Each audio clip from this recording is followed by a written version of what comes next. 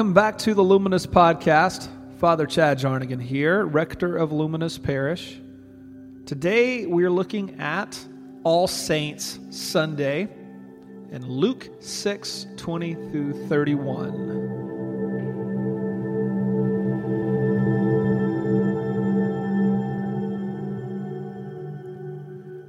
And then he looked up at his disciples and said, "Blessed are you who are poor, for yours is the kingdom of God. Blessed are you who hunger now, for you will be filled. Blessed are you who weep now, for you will laugh. Blessed are you when people hate you, when they exclude you and revile you, and defame you on account of the Son of Man. Rejoice in that day and leap for joy, for surely your reward is great in heaven. For that is what their ancestors did to the prophets. But woe to you who are rich, for you have received your consolation.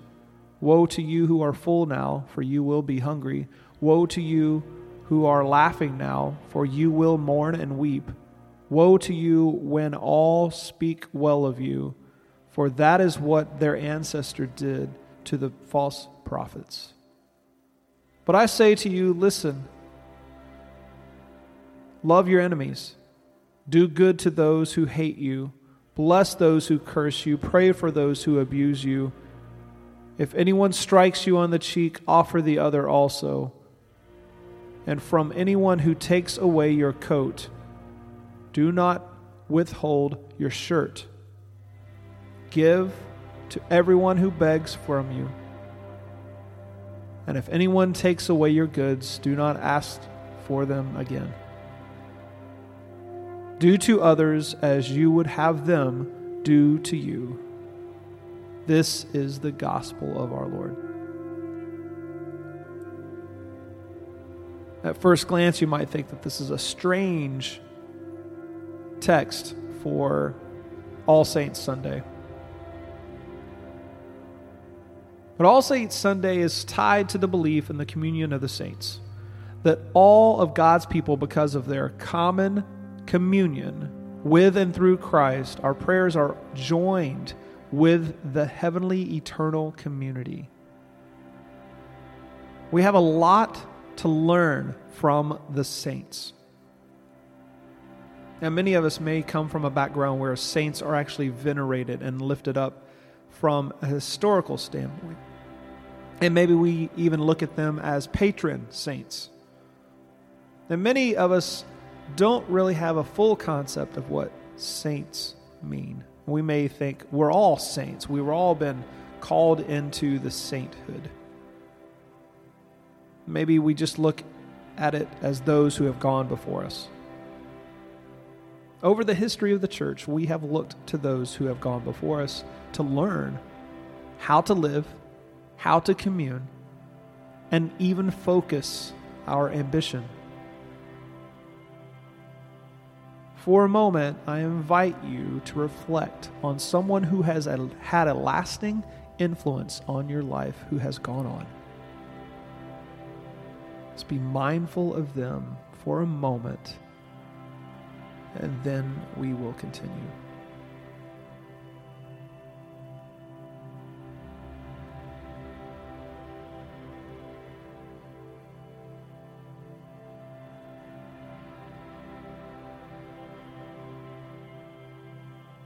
No one has helped me understand the saints' ideology more than my late grandfather.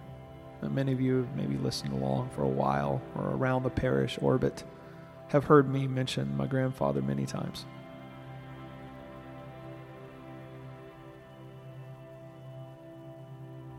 Very few saints have been venerated because of their human perfection, but because of their embodiment of the kingdom's work.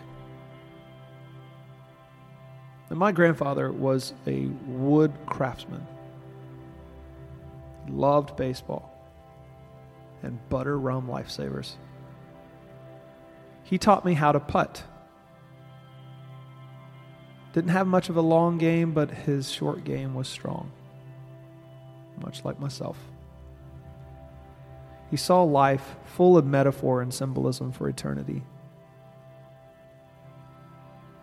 His death years ago left a lasting mark on me. My insight for love, baseball, a sensitivity to the calling of holy orders of the priesthood are all traits that I believe that are passed down through his influence. I remember him often, and remembering is honoring. Remember those who have come to your mind today. Luke 6:20-31 on the Beatitudes. This is an interesting connection, right, with the Feast of All Saints. Jesus has given his disciples and us a way to live, given us deep and meaningful insight and even foresight.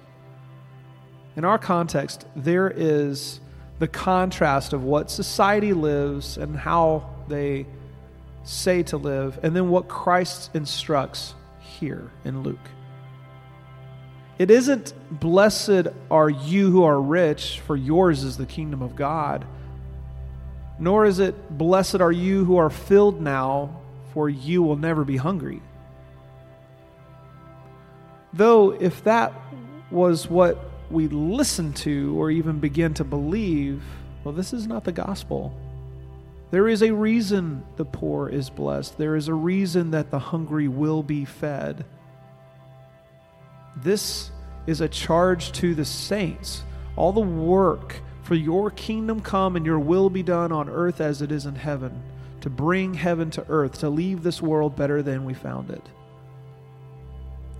We are not to be locusts and parasites. There is no legacy in use and abuse. In verse 27, he says to love your enemies. Again, a contrast to society. To point of mentioning from one who takes away your coat or cloak, do not withhold your shirt or your tunic. And furthermore, chiton in Greek actually means the clothing closest to your skin.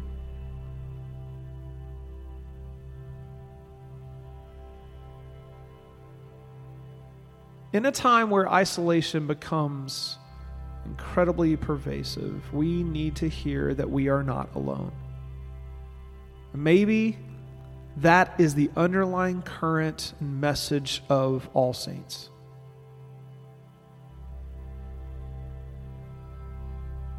For those who have been, or in a way, they're with us now. And us with them. Their work, their stories, their art, they are with us. The work we do today in our world will be the kind of world that we leave for our children and their children. We will make it more and more difficult to do the work given for us to do if we celebrate isolation and furthermore celebrate divide and division. Ask yourself this. Are you in a constant state of divide? Us versus them. In a constant state of outrage, living with constant contempt for anyone who differs from your vantage point. Friends, that is signs of unhealth. We are not remembered by our weapons and our arms. We should ask, how am I armed? How can I disarm? How can I listen? How can I learn? Because these are signs of health and growth. Leaving the world better than we found it means to embody the message of Luke here. And one of the best remedies to combat isolated individualism is our gratitude, especially toward others. Someone helped to guide our path. and we stand on their shoulders. We aren't where we are by accident or happenstance. And this is not the end. Thanks be to God. We are not alone. Those who have gone before us, those who are now, and those who will be are not alone.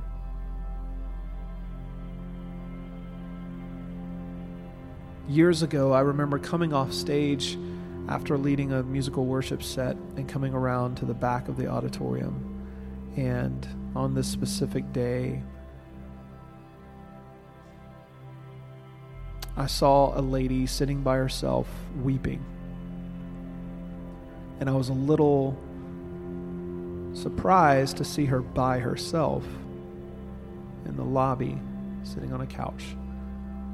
And I kind of looked around to see if anybody's acknowledging her. I simply walked over, sat down next to her for a moment without saying anything. And then saw a box of tissues. Picked those up. And all I knew to do was hear. Gave her a tissue. And sat there. She said thank you. And after a moment or two, I got up. And I put my hand on her shoulder and said, "You're not alone. And I pray for grace and peace for you."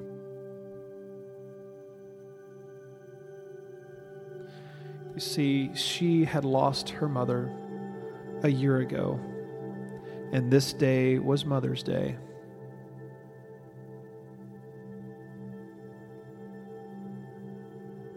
She needed the reminder, much like I did, that we are not alone, though we may feel it. Mother Teresa said, "If I can give you any advice, I beg you to get closer to the Eucharist, to Jesus. We pray for the tenderness of the Eucharist."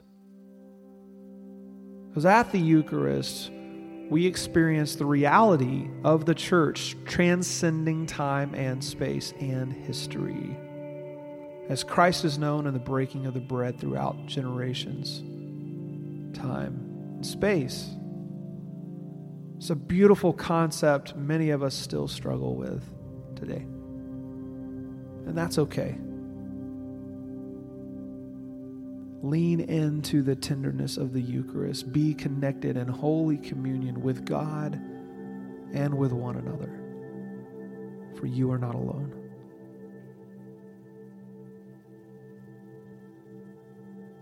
Thanks for joining us here on the Luminous Podcast. If you're ever available on a Sunday at 4 p.m., we gather together in downtown Franklin at 408 Church Street. You're welcome. Your children are welcome. If you'd like to have more information, you can find us at luminousparish.com. Peace be with you, and may you share this peace with everyone that you meet.